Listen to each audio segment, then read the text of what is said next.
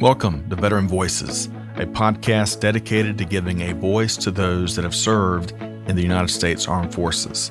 Now, on this series, jointly presented by Supply Chain Now, Guam Human Rights Initiative, and the Military Women's Collective, we sit down with a wide variety of veterans and veteran advocates to gain their insights, perspective, and stories from serving.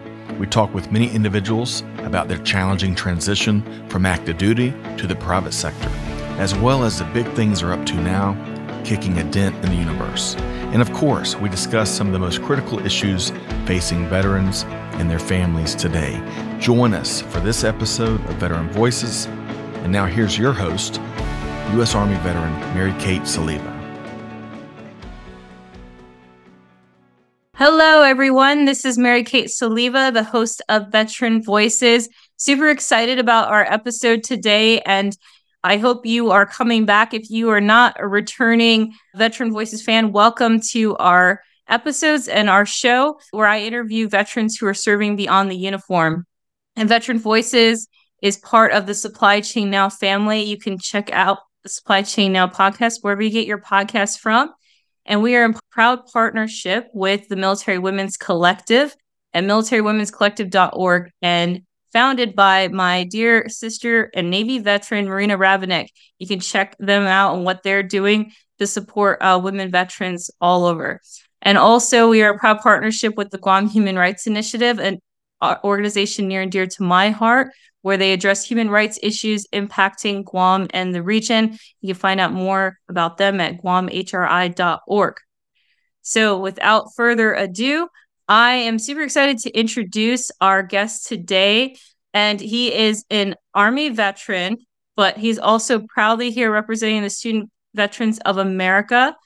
And for those of you who don't know about the Student Veterans of America, you're in for a treat because they do such incredible work nationwide for student veterans, but also the advocacy work on the Hill, which is why I'm so proud to have Alex Ortiz here in the show. Alex, thank you so much for joining us today.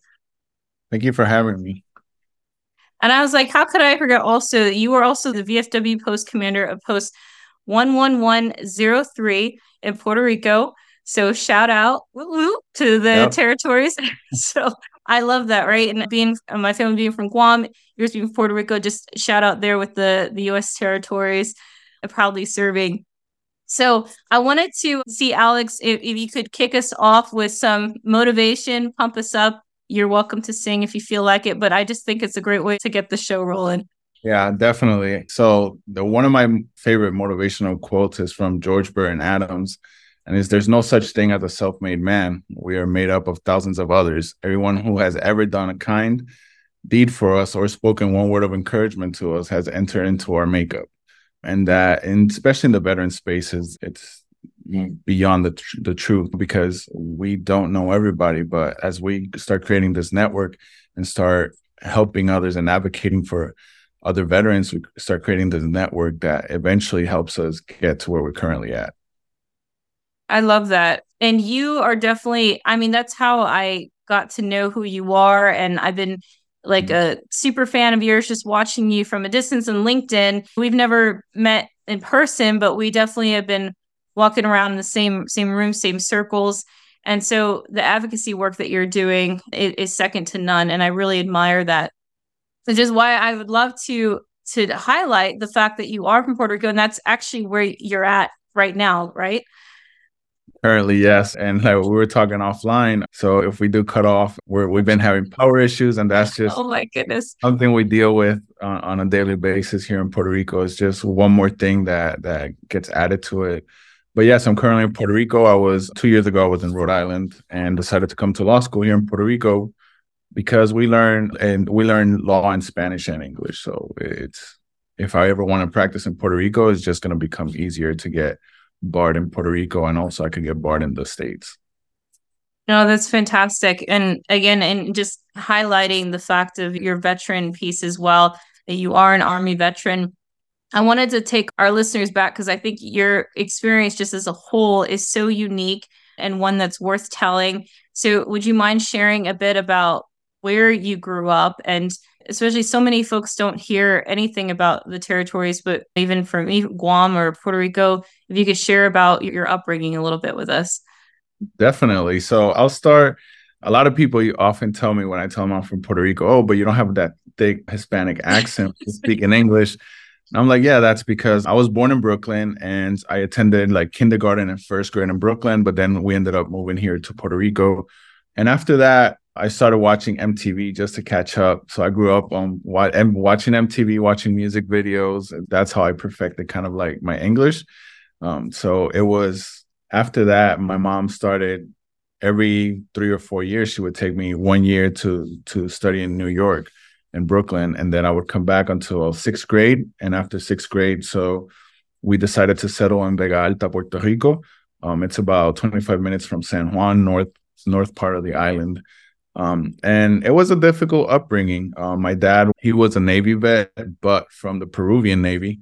And he was an older gentleman. And my mom, being a little younger, she ended up taking care of me by herself until my dad passed away in 2008. But it was a complicated childhood because having old school parents and being on the island, I wasn't exposed to much. Like I rarely left my city where I grew up. So, and that's common. My mom didn't drive. So we used public transportation, which on the island is something that's a little bit desirable because we don't, unless metropolitan area, like there's no real good public transportation that's reliable. I went to school within the area, so a radius was maybe 15, 20 miles, and that's where I grew up. The first fast food chain that I ever went to that was like a restaurant that I thought it was a big deal was Olive Garden. And I laugh at it. No, the unlimited breadsticks. Yeah, definitely. And I tried that when I was first stationed at Fort Carson in 2007. You were hooked. You were hooked ever since. Definitely. No, I love that you said that with the fast food because I was recently introduced to somebody from the UK. Like, he came over to the States for the first time, and I asked him, like, what do you want to do? And he's, I want to go through all the fast food drive-through. I want to... I'm like, really? That's what you want to do? You can do anything in the US, and then that's what he wanted. Definitely. So the tidbit. And as far as like where you grew up with your dad being Navy, was that a heavy military influence in your upbringing? I know it can be a mix. Sometimes the household's no military influence, but sometimes there is. So my dad was really strict, but that was about it. He did his mandatory service because it was the Peruvian Navy, and then he ended up doing the same work in the Brooklyn Navy Yard, but outside of the military as a civilian. So he was a machinist, and he had been a machinist for almost 65 years. He was a machinist up to 3 years before he passed away. So my dad had a lot of knowledge and experience, and that hard work, dedication. It was that discipline to work. It's one of the things that I mostly admired about him. But besides that, it was a little rough upbringing. We had, like, a lot of the territories are usually encountered with natural disasters. So I've had my fair share of hurricanes, my fair share of earthquakes. And then every time the financial depressions, those affect the territories a lot more too, because there's other things that are involved, like the Jones Act. Absolutely.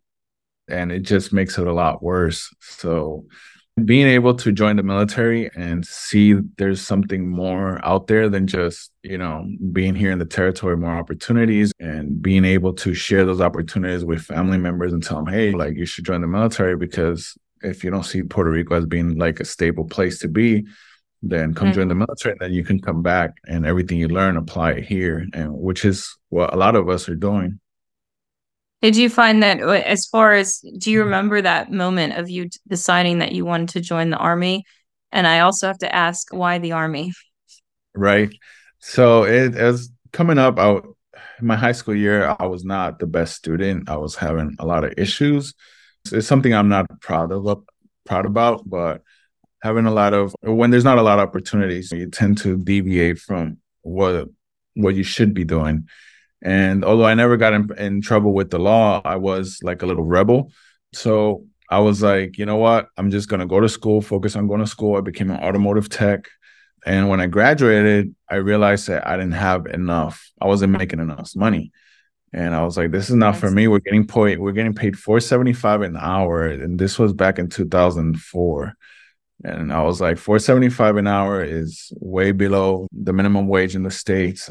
I can't do this. Like, I can't survive on this. Like, I need a car. I need to move out of my parents' house. And I knew English. And so I decided, let me go talk to a recruiter and see. And then I got cold feet when I got to the office the first time. I was like, no, I'm not going to do this. So I go home. That was a Saturday. I go home, and this was in 2005. So it was the height almost of the war in Iraq and Afghanistan. And I see this be all you can be commercial. I was like, okay, that got me motivated. So I'll go Monday. And Monday, between my lunchtime, I went and took a quick ASVAB. And they're like, you have the highest score that we've seen in this area. It's mainly because I spoke English, because in Puerto Rico, not a lot of people. This new generation of I think after the millennials, like a lot of more people know English. But back then that wasn't the case. And I was able to score a good ASVAB. I had a good ASVAB score, so they were excited about that. So I decided I'm just going to join. I saw that commercial, and that got me motivated. And after that, it was like uphill from there.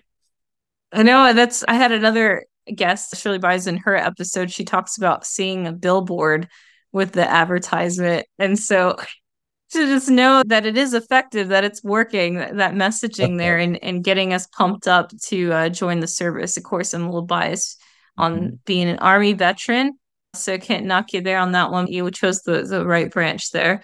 I have to ask, as far as the ASVAB score, since you scored so high, what were your job options? I remember from mine, so you want to be a cook, you want to be a driver, mechanic.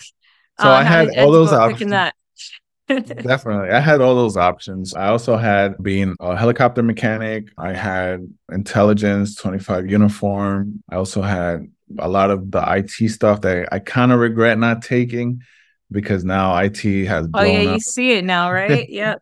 Everywhere. I definitely see it now. They were like, oh, you could be a 25 uniform. And I was like, do I really want to work with satellites and all that? I don't know. And now I see the value of being in signal. But I decided to be a mechanic. I thought, like, this is the Air Force didn't really offer me to be like a wheel mechanic. I didn't really want, because I wasn't sure about the military. My dad had been in the Peruvian Navy, but it was nothing like the armed forces here. Right. And I didn't have that guidance. I didn't have somebody tell me it's going to be all right. So I was going in blind. I had no idea what the military was. And I was like, well, at least I'll know how to turn wrenches. At least I'll be able to, because I just went to school for this. And to me, that was the best option I did, because everything I learned in school, in the civilian world, I applied it in the military. And I love that. It was just, I skyrocketed my leadership. They saw the potential. They saw that I worked hard, that I could actually fix vehicles. So it was great. Like, I went to school, to the wheel vehicle mechanic school, and they were impressed. Like, how do you know all this? And I was like, I did this before. So they always taught me. And while I was there, then they were like, since you know the basics, here's the extras that you should know before you get to your unit so you could be successful. So even after I was joining, even after I decided to be the mechanic, I had people since school mentoring me to become a better soldier for the unit. I think that's fantastic. And it's interesting how that works, where you walk into the room. I've heard numerous stories of they wanted to go Air Force, but the Air Force door was closed because they were on lunch break or something. So they went across the hall. Just how those split second moments end up really diverging and really impacting somebody. I know when I walked in, I was actually interested in being a mechanic as well, like on helicopters or something. And literally the guy right in front of me took the last spot to do that. So it was kind of just like how that works, right? You're like, okay, I guess I'll go do this other job and learn what that is. And there's even jobs that we've never heard of before. But I love the point about, like you said, about taking in what your mentor said, taking in what you learned in school as well to apply that. Because I think it's such a missed opportunity that not all service members do that, to be well-rounded or seeking out that sort of mentorship and advice. So I'd love to take this opportunity, if you wanted to shout out any names of any mentors that sort of took you under their wing during your time in service in the early days? Man, there's a lot. And going back to my quote, we're not self-made. There's always people pouring into us. But I had Sergeant First Class Jacobs, Sergeant First Class Moore, Chief Weekly, Chief Guthrie, Chief Ballard. Now he was my squad leader at the time, and now he became a warrant officer. So there was a lot of people that really put in the work and the effort to make sure that I was guided through the right path. Sometimes we do have leaders that are not the best that they could be. Sometimes it's intentional, sometimes it's not. But even if we take those bad experiences to make ourselves better, to become better leaders, I always had that mindset, that positive mindset to look even at the bad things and try to process them on either how not to do them or make sure I can identify to help others correct those issues. Absolutely. And I knew, just as you were saying that, I was already having my own flashbacks and reflection too of some of the leaders that have been hard on me, but I was able to learn so much from them as well. I think you could, like anyone, even if you're not military, any of our listeners, you probably relate to a teacher or a coach who was really hard on you, but just some of the anecdotes and lessons learned there. So getting into how many years did you end up serving in the Army? So it was about 6 and a couple months. I think it was like 6 years to 7 months, almost 7 years. I was medically retired because being a mechanic was a little rough on my body. So no way. What do you mean? Especially down in the combat zone. Sometimes Did you ever end up in the cold? Like I don't, when I see mechanics and there's 10 feet of snow outside, I'm like, how can you do that? Well, especially the garages don't keep the temp that well. Yeah. I see. I was fortunate because although I got stationed at Fort Drum in New York. Winter survival. Yeah. So I was at Carson and then I went from bad to worse. Oh, no. But it was a little challenging. But since I was in aviation, I was a little bit more, I would say, catered. We had heated bays and that we could fix the vehicles, but we still had to shovel a couple feet of snow to clear the way out for the vehicles, make sure they were maintained, make sure they were weatherproofed. Heated garage. That's what you say. Thank you, taxpayers. Definitely. Thank aviation too, because they have a little bit more money.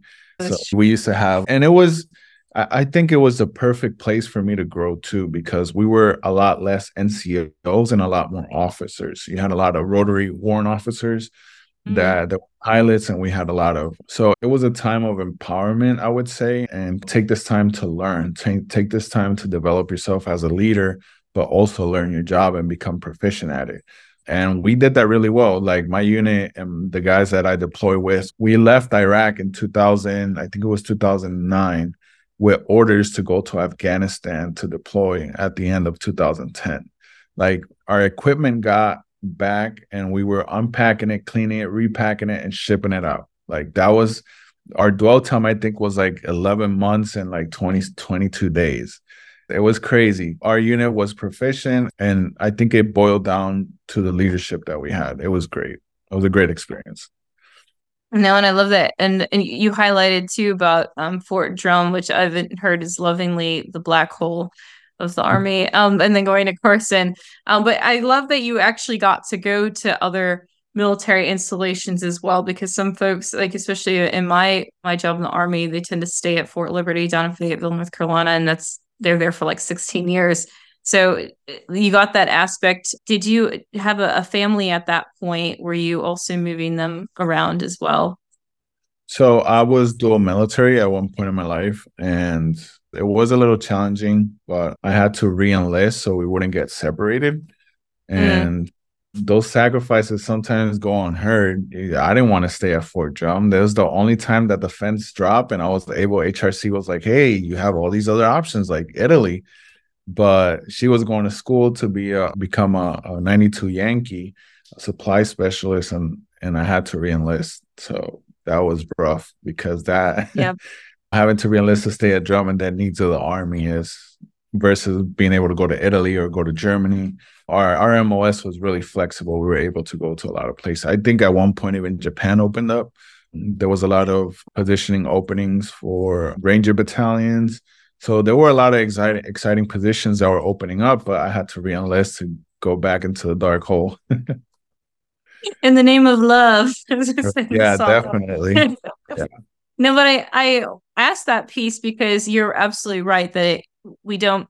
It's not the brighter side of service, the sacrifice that our families make and our loved ones make. So, behind our career, our successful career in the military are these incredible mentors like the ones you mentioned, but also the love and support of our family at home. And so even dual military can be especially difficult and challenging. So I appreciate you sharing that, just how you were able to navigate and make that decision together, that even though it wasn't an exotic location, Fort Drummond, New York, that you chose to do that for the sake of your family. So just talking to me about, I know you mentioned about getting med boarded with regards to your transition. How did you feel ready to transition? How did that look for you?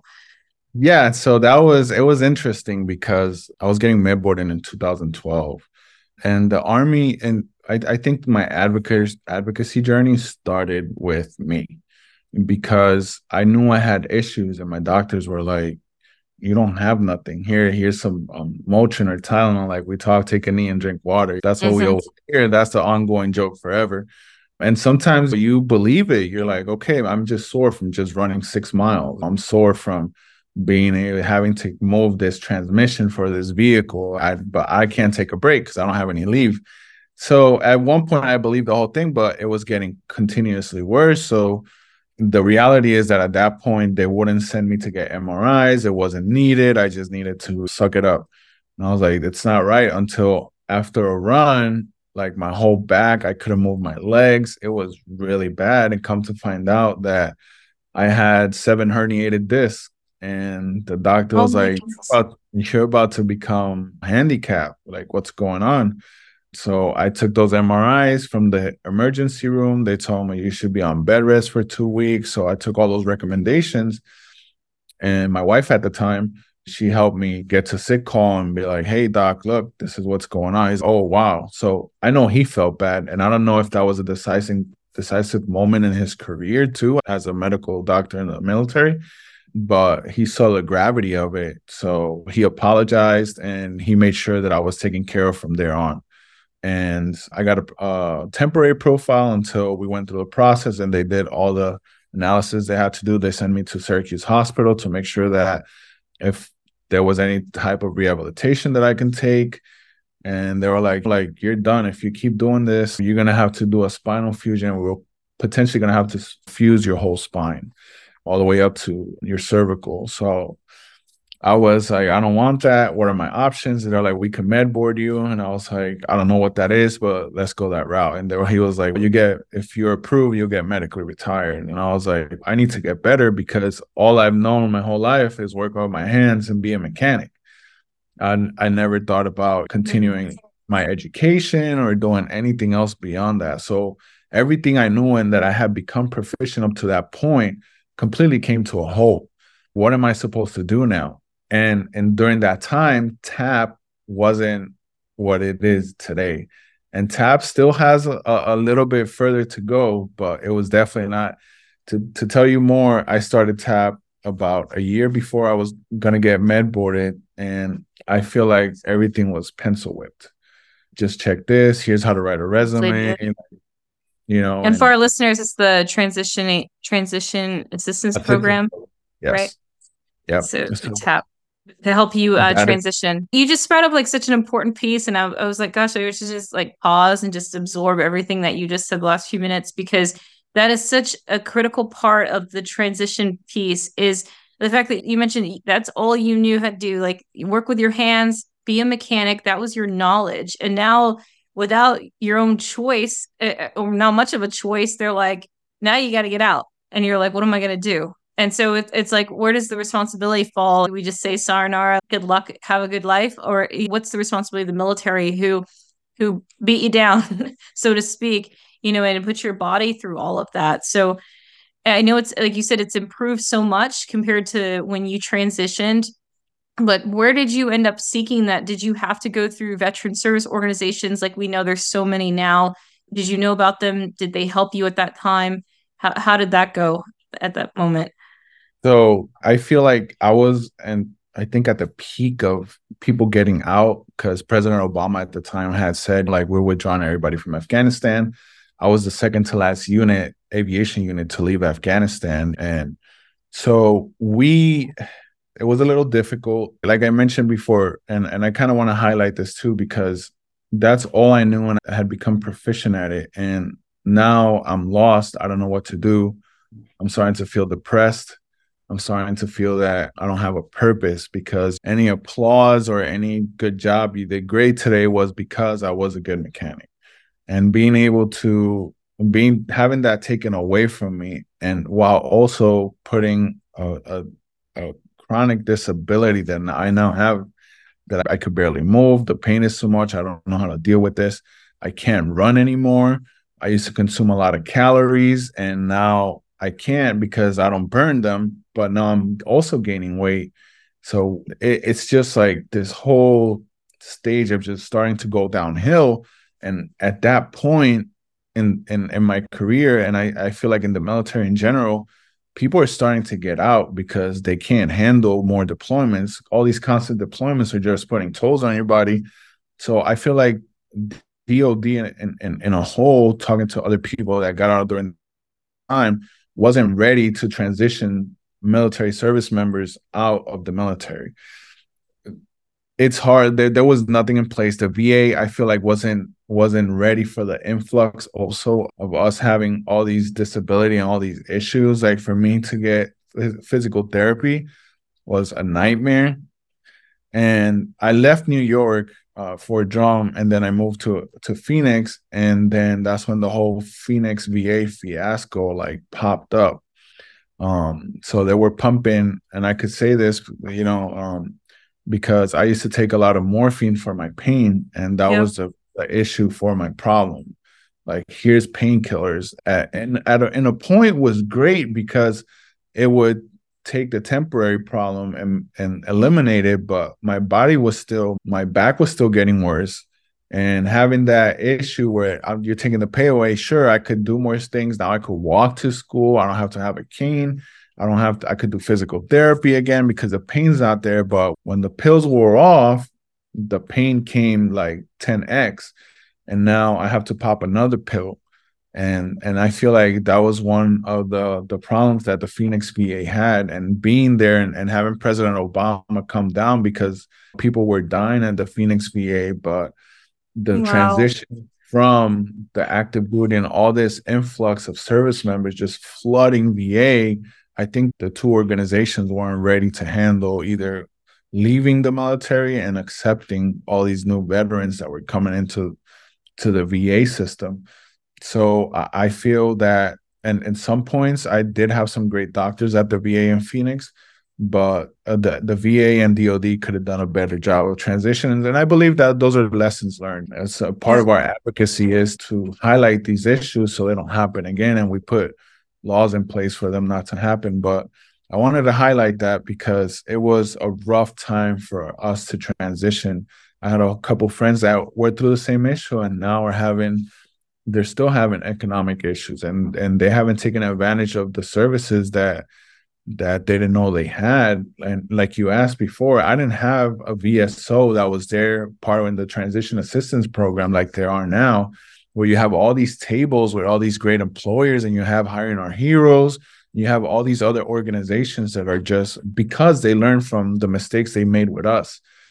And we didn't have any of that stuff. And a lot of my guys are still lost. A lot of them are still writing recommendations. And there's nothing wrong with becoming a blue collar worker. But when you tell me I want to study, but I don't know where to start, then I know there's still a problem in the system. Because you're taking care of the ones coming out now, but what happens to the ones that that coming out from 2012 to now, for example? These guys, if their GI Bill's expiring and they didn't know about making life decisions because they thought they had benefits, and the GI Bill expired because they had their eliminating date. Those are all things that a lot of service members still don't know about. And sometimes just sending a letter, sure, the VA says The law says you have to notify these service members with letters, but who reads these letters? Like, really, if we're honest, yeah, they're meeting the law and it's up to the service member to read the letter. But the reality is that we could potentially take some of that money and do a small campaign on either social media or investigate what's the best way to disseminate this information. No, I think you very well said. And the thing that I also caught in on what you were saying was the different eras of veterans as well. We have a dear family friend of ours. He's a Vietnam veteran, but he wasn't diagnosed with PTSD, excuse me, until 2016, Vietnam era. And so not knowing one that he had access to those things, but just even like where to start, what's available for me, because there's a lot of veteran service organizations out there that offer these nonprofits that offer great support, but they won't help the other eras. It'll just be post 9/11 veteran. And I actually, because I came across I met a Cold War veteran. She was like, I need help with employment. I need help with this, that, and the other in my resume. And I sent her to a couple organizations and she called me back. I was like, Kate, they won't help me because I'm Cold War. I'm not a post 9/11. And so it was like where their funding is at. And so we don't categorize like just veteran, but they're putting us in different like classifications, so to speak. And then the VA, it's unfortunately of why we've lost so many that killed themselves right in the VA parking lot, that have just been out on the Hill, beating on the door, demanding different things of the policy changes. But there's folks like you, Alex, that are really being such an incredible mouthpiece and advocate. And I just want to know if you could share with our listeners, anyone who may be transitioning, what's your advice for them? Because like you said, it's a lot. It can be overwhelming. You're balancing medical appointments, physical therapy, as well as your transition. We just think about, okay, I'm just focused on transition, but you were focused on all the other pieces. How do I learn a new job skill? How do I got to get my body back where it needs to be. What's your advice to those who are in transition right now? I would say searching online is the best tool that you can get. Now you have all these social media groups. There's social media groups for Chapter 31, educational benefits, Chapter 33, disability, veterans. On Facebook, you have all this plethora of knowledge. Obviously, you have to filter it out, but it's doing your own research. We do have help. You can go talk to a VSO, either American Legion, VFW, any DAV, any other of these organizations. They're going to sit down with you and help you at least establish your claim if you need benefits from the VA. But it goes beyond that. There's so much help out there that we really don't know about. And I would like to highlight this quickly because, for example, Puerto Rico's been through natural disasters like Hurricane Maria. And Congress said, look, if the GSA has surplus equipment like office supplies, desks, books, paper, whatever they have extra, veteran small-owned businesses that reside there in Puerto Rico that go through a natural disaster, they can get all this surplus for free through the SBA. And as I'm doing research, doing advocacy in Puerto Rico, I find this, I'm like, nobody's talking about this. So why don't the small businesses that we do have, how come they don't know this information? So a lot of laws get created and a lot of advocacy happens, but the information doesn't go out there. So if you're not looking for the information, we can't depend on holding the SBOs accountable to help us because they're service organizations. They're volunteers most of the time. Yep. At the level that we get help, where they're volunteers. Obviously, we have our national advocates and national leaders that are out there, but in every town and every city that we have VSOs, they're all volunteers. So we can't expect for them to give us all the tools. We also have to go out there and find them and get them ourselves. The same way we search a recipe for a home cooked meal that we want to do on any search engine, we could do the same thing. Or what benefits are there for 90% disabled veterans or 60% disabled veterans, and learn those things. What is vocational rehabilitation and what is the GI Bill? And I have a little funny anecdote because when I transitioned from Rhode Island to Puerto Rico to come to law school, I became aware of the retroactive induction, and none of my counselors here in Puerto Rico had done it. A retroactive induction. So I had to read the Chapter 31 manual for the M28C. And kind of say, no, this is my right. This is what I'm entitled for. And here's in the regulation. Can you please look it up and talk to your supervisor to see if that helps? And these people, sometimes we get mad at them, but we have to realize also one counselor is taking care of 130 students throughout a semester. So these numbers, we don't have a one-to-one dedicated person that's going to help And everybody's us. so different, right? Like what everybody's needs are, whether they have like a elderly Right. parent at home, like the caregiver, or someone with special needs, or the injured, like you said, injured. There's beyond just veteran. There's like the other aspect of that, or is their spouse? Does their spouse need employment and certifications? Maybe they've been unemployed for taking care of the kids for years, and so there's resources available for them and the certifications. Yeah, I want to. You're such an incredible advocate, not just for the VFW and with the benefits available, but also as a student veteran. And you talked about having to learn that new skill besides being a mechanic. So could you talk to us a little bit about Student Veterans of America and what sort of led you to that path? So it's funny because in 2014, I was going to Grand Canyon University in Arizona, and there was a Student Veterans of America chapter there. But I didn't really want to get too involved with it. I didn't want to know nothing about the military. I had a sour taste about the military and the whole transition and the VA. And I was like, I don't want nothing to do with that. And I think that was the biggest mistake that I could have made because the support was there from the beginning.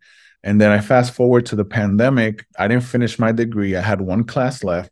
And the pandemic happens. We end up moving back to Rhode Island from Puerto Rico. And I decide, okay, I want to go back to school. And when I come back to school, like you said earlier, I had reached out to a school and they said they never answered, but Rhode Island College answered immediately. And I was like, well, I'm going with you guys because I need to get enrolled for this semester. So I'll finish my accounting degree with you guys. And that was the biggest blessing that could ever happen. Sometimes we think that door closes, but doors and windows are opening everywhere for us. We just have to figure out how to get in. And I met Lisa Levasseur there, and she was such a great asset because she said, you look like you have potential. Do you want to start up the Student Veterans of America chapter? And I'm like, well, I heard about it and I'll participate in it. So sure, why not? Let's go all in. Let's Okay. go and start a Okay. chapter. And we started, and we ended up having from, I believe, 15 to 20 student veterans interested. We started the chapter. It was rocky because it was in the middle of the pandemic. We still couldn't meet. It had to be virtual, but we would be able to hang out in the Military Resource Center. You created that community, though, Alex, like at a time in our lifetime that was such an important aspect that we were longing for, right? Was that human connection. And we didn't realize how much we missed it until everything shut down and we had to distance from ourselves. But you created that sense of community.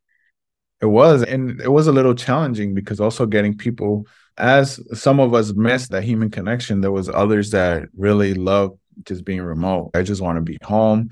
And it was a challenging time to get students. But as the rules were relaxing a little bit, it became more evident. But I was transitioning out of that position.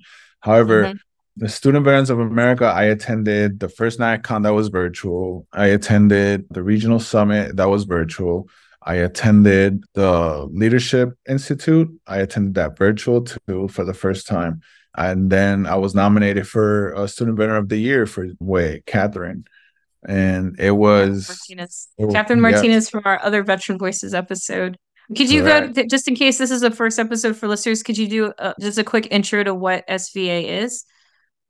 So SVA is, I believe, the best organization for student veterans that's out there because they just help you navigate everything that has to do with your time as a student veteran. I think being able to identify who you are and what your strengths are and how you can build that community it's one of the best things that SVA can do because it has so many. Like me highlighting something would be doing injustice to everything else that they also do. But, they put you in places where you never thought you could be. And the connections that you make from the CEO, from Jerry Lyon down, everybody's there to help you connect with whatever you want to do. If you wanted to be in the space industry, if you want to be in biotech or IT, Or even if you're a mechanic for aeronautical mechanic or a car mechanic, there's SBA chapters everywhere. And when you get to meet all these great people, all these great leaders, there's no rank structure in terms of like you don't have all or either NCOs or captains. Like it doesn't matter. Like in our chapter, we have a company commander, we have a major, we have a lieutenant colonel. And we're the same. Like we're They're just all the same level, right? And different years of experience. And you recognize about being nominated for Student Veteran of the Year, but there's also the chapters. And I remember when Georgetown was recognized as well, and we just hit that anniversary of the withdrawal from Afghanistan, and how Georgetown and the SVA chapters that were getting together and putting together care packages for all those that were coming over into the States in this new country where they don't know anybody, have limited resources, and the chapters like gathered together. Just incredible about how it's just the ideas, right? So it's like you think it, you dream it, you can make it happen. And that's what he loves, that you mentioned the level playing field, because one of the values when I was an SBA as well in my chapter I didn't know anything about it when I first joined, and especially with so many of the student veterans being virtual, it was challenging. But yeah, I love that you highlighted that there's just so much more than what we're saying right now in this episode. So really encourage the listeners to really look into SBA, and if there doesn't exist one in your school, that you can be that one like Alex to start it. I did want to I know we're closing in on our hour here, Alex, but I really wanted to get into as well the advocacy work that you're doing. Like I had Catherine on another episode talking about SBA, but the work that you're doing, I feel, is quite different than what other folks are doing out there. And I just want to give you this platform to talk about some of the initiatives that you're working on, because maybe somebody out there that's listening may want to reach out and support what you're doing. Definitely. So I'll go quickly a little bit back. I did the SBA VFW Legislative Fellowship, and that spawned something that I never thought I'd be in a space in, which is, like you mentioned, advocacy. That was one of the great things that I was part of while I was at the SBA. And while I was trying to choose a law school, I had options in Boston and Massachusetts and North Carolina. But wow. Rico was also an option. And I was like, well, we already have a house in Puerto Rico. The economy is not doing that great. Everything's expensive. Let's just go back home. And I kind of regretted that decision the first semester I was here, but I was also doing advocacy. So I was like, there's a couple injustices here in Puerto Rico. Like, why is that? Let me see what are the state local laws that affect this, because now I have all this background knowledge that I gained through the SBA VFW Legislative Fellowship. And it was like opening a door in a dark room. And I just have a little candle. I'm walking there, like when you're playing video games and you start unlocking different parts of the map. And it kind of feels that way. And I had just have a little candle because it's just me. And I started seeing all these laws, but they can't be enforced because we have the fiscal management or fiscal financial management oversight board. And I know I just butchered that name, but it's along. That sounds right to me.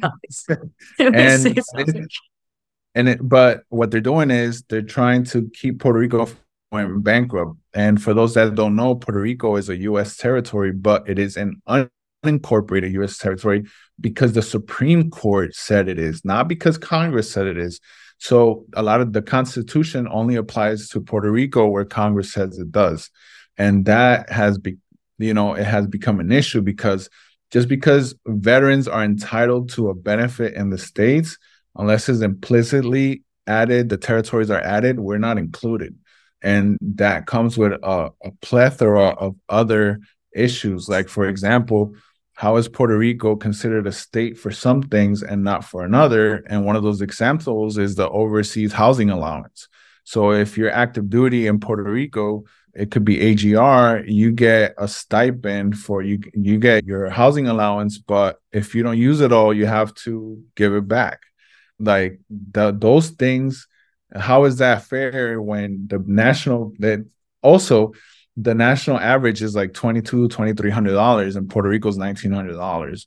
And here things are 30% more expensive. Like I mentioned before, the Jones Act. I start seeing all these injustices. I'm like, okay, it's just me. How can I build the network to help me?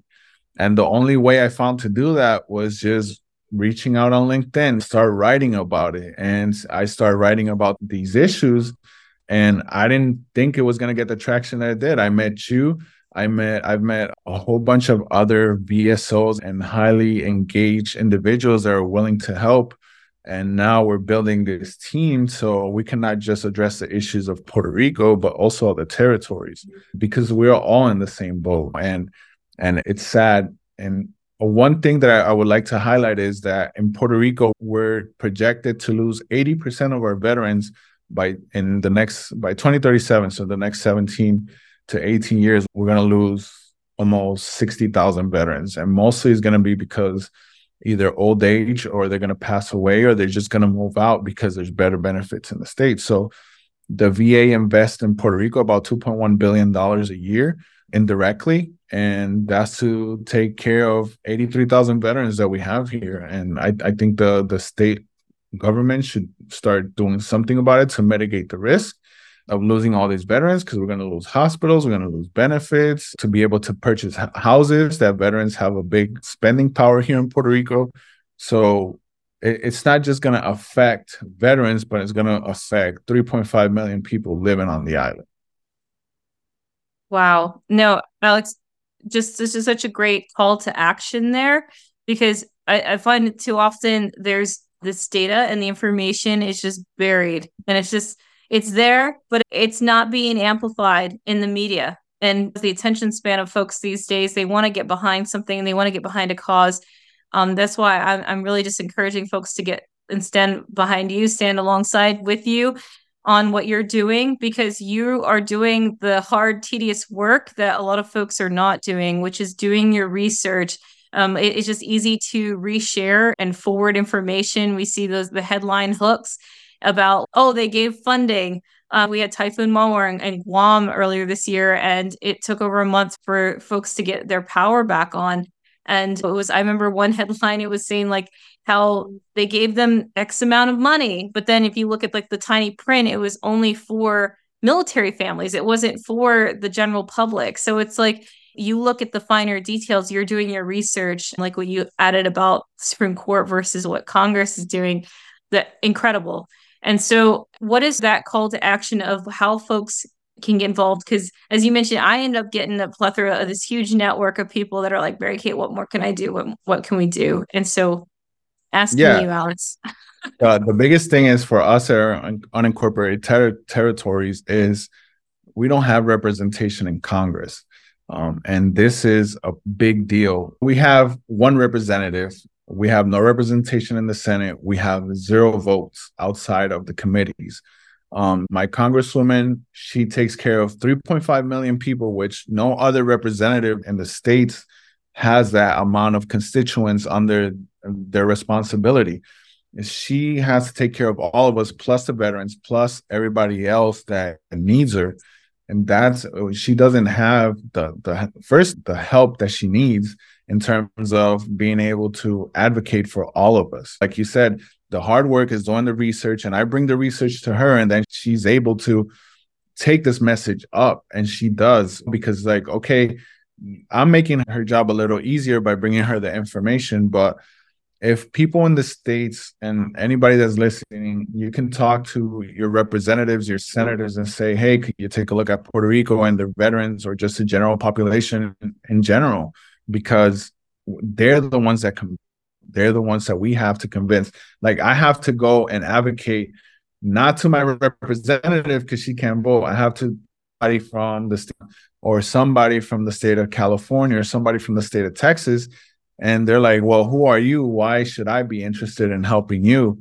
And well, I'm like, I don't have anybody else. And you're the one that votes. Congress is the one that votes if we get to determine if we want to be independent or become a state. Right. So I have to come to you. Nobody's paying for that. I don't service organizations that are, if you see any of the full markup committees, there's nobody talking about the territories. Like, and sadly, that is the truth.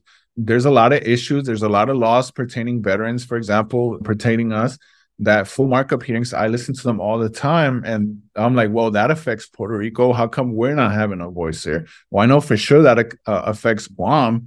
Like, why is nobody talking about us? And I think it's because we're not letting ourselves be heard. And if we let ourselves be heard, and a lot of the big 9 VSOs take a little bit more interest in giving us a hand, I think like we can solve these issues. And at least we don't want more things. We just want what everybody gets in the mainland. If we could get the equal treatment, we talk about equality and equity. If we could bring that to the territories, I can guarantee you. Another quick fact is that Puerto Rico has deployed the National Guard over 18,000 times. That's more than 23 states since 2001. And we've given more bodies to the military since 1954. I could go back more, but I'll use 1954 to the military cause. We have over 350,000 veterans out there. And in Puerto Rico, we only have 83, and they're the old generation, like the draft generation. Everybody else is in the States. If you're out there and you're listening and you want to help, just talk to your representatives and your senators and tell them, hey, take a look at Puerto Rico. You guys get involved with Puerto Rico and talk to their representative, because we really need the help. Gosh, yes, that's yes and yes. Getting the help, like you say, we're not asking for more, and I'm throwing just throwing Guam in there as well. And as you mentioned about how we have served, I think the article came out earlier this year in New York Times about Guam being the forgotten Americans. We are Americans. And I know it varies, like with regards to the territories, like you said, whether it's unincorporated, not all the territories are the same either. And we have different needs, but we are often clumped into that. So just doing your homework, doing your due diligence, but knowing that you have a voice, and I'm saying this like our listeners, that you have a voice, that you can also be an ally, even if you're not from the territories, that you can also do a reach back, invite folks like Alex to come speak and educate at your conference, on your panel, because like you said, there's that fine print. And I sort of had an agent tell me one time when I was talking about, the human rights and about the lack of laws on this, that, and the other. And he was like, it's because you don't have a voting seat in Congress. Like, that's, at the end of the day, that's what it is, because when it comes to budget, these things cost money.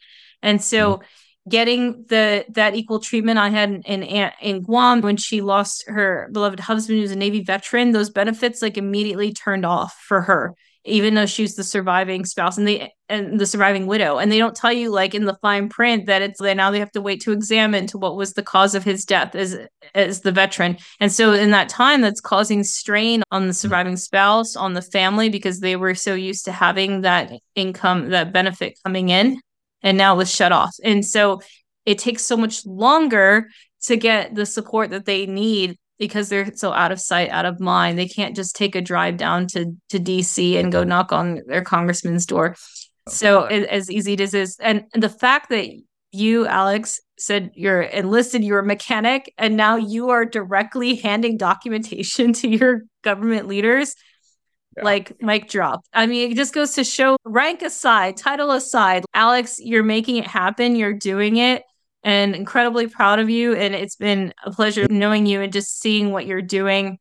How can people, that was such a great ending for your message there, but I know you have so much more to say. Do you have, as we wrap up, sort of final thoughts there on how folks can get involved, how they can reach you, things that they can do now? I think the best place is LinkedIn, because we don't have like a structured organization. This is just like me and a couple of other VSOs locally doing the legwork. But you could reach me through LinkedIn, Alex Ortiz Rosa. You'll see a picture, looks like me. It has a little orange background, so it made it easier to identify. But definitely, it's something that, and I don't know if you guys have the capability of putting, but if you can, we can add it on the video, that'd be great. Just reach out and say, hey, ask me how I can help. And I'll trust me, there's hundreds of ways that people can help indirectly. It doesn't take a lot of time. Sometimes I could even pre-write the email so you can send to your representative. I'm willing to go that extra step because we need any help we can get at this point. And do you see that? Is there any low-hanging fruit that you see, Alex, that is an immediate call to action, maybe to any sort of leaders that are maybe listening to this episode? Like, is there any easy wins right now? And maybe easy is not the right word, but low-hanging fruit. I know you said projecting that there's some things that are going to take years and years of discussion and to make happen, but is there anything that you're hey, why aren't we doing this already since yesterday? Yeah, definitely. I think that the OHA portion of for our local reservists that they get activated, OHA hasn't changed in 7 years now. It's been a specific set, but throughout this whole inflation process, throughout these high interest rates, service members are having to give up the quality of life that they would have outside the military to be able to accommodate to the below average income that they're getting for the overseas housing allowance. And not only that, we also have 6,000 veterans that the Department of Veteran Affairs has said, okay, we're going to pay your BAH rate at the OHA level because you're overseas. How are we overseas? We're literally in Puerto Rico. I think that could be something that could easily be fixed. And you don't even need legislation for that. Just the DOD doing its part and then VA putting out a rule. They have the capability to do it. Those two things would help close to 10,000 service members and veterans, student veterans. And that's something they could do without legislation that could easily be done with a couple signatures. So I would start there. Fantastic. All right. So Secretary McDonough and who else is there? But thank you so much, Alex, for taking the time today, and encourage all our listeners to connect with Alex on LinkedIn. We'll be sure to share his contact information so you can reach out, but join because there's a lot of exciting things. Alex is a super connector and wealth of knowledge, and appreciate your time, Alex. So with that, we're going to wrap up our episode. Again, you can get Veteran Voices podcast wherever you get your podcast from. We're probably part of the Supply Chain Now family and Supply Chain Now podcast, as well as our proud partners. Shout out to Military Women's Collective at militarywomenscollective.org and the Guam Human Rights Initiative at guamhri.org. So with that, this is Mary Kate Saliva, your host, and we hope to see you back here next time. Do good and be the change that's needed. Thanks.